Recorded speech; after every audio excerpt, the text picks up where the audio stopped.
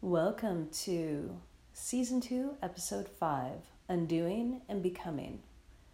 There comes a moment when the stories we have created through our ego and brought to reality are challenged.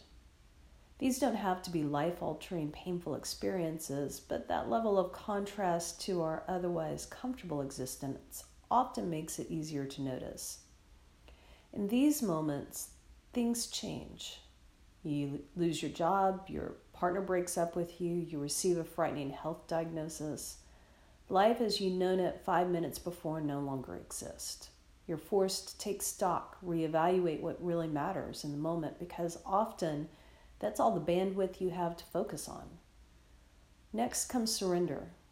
This is primarily the recognition that you are not in control of the situation. Nothing you can do can ultimately affect the outcome. You need help.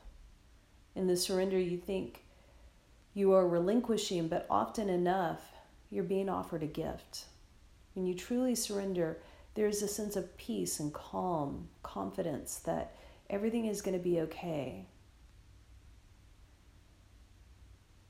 The phase of settling down into this new reality begins after the surrender. Hindsight is activated. You can see more clearly your role in the events. You see the gifts that were offered to you. You begin to live a little bit differently. For most of us, this settling down is temporary. We'll have lots of "are you serious" moments to challenge us. And if you don't know what I'm talking about with "are you serious" moments, go back and listen to episode 2 of season 2. Within those challenges, there's always an opportunity to return to love. We can discover over and over that we are not who our ego makes us believe we are. We remember we are a piece of the collective consciousness. Through us, we have the power to love fiercely, forgive generously, and begin again. We see we are in the world, but not of the world.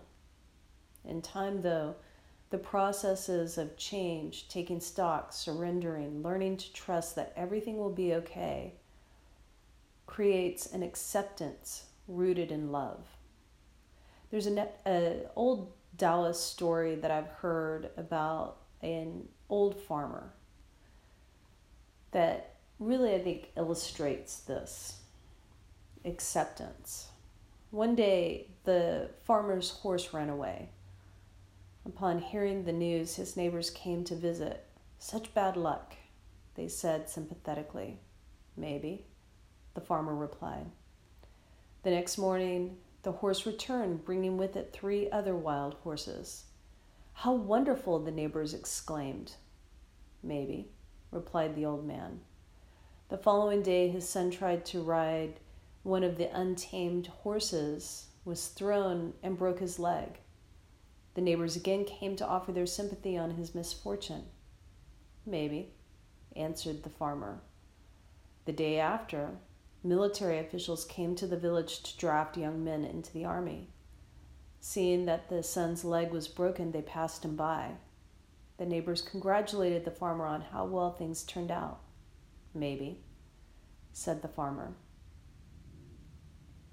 The old farmer ceased to see in duality of good and bad and learned to see through the lens of acceptance for what is, remaining present without the ego's desire to make a big deal out of anything. Does the return to equanimity have to be uncomfortable or painful? No, you simply choose. I know for me, I keep choosing the more uncomfortable experiences to learn, even though I know there is an easier way. My ego is mighty. But then again, I created it that way to help me survive. It's no wonder it chooses to fight for its existence. So I keep surrendering and working through the "are you serious" moments, trying to remember to say yes to love more than turning away from it. And sometimes that's the best we can do.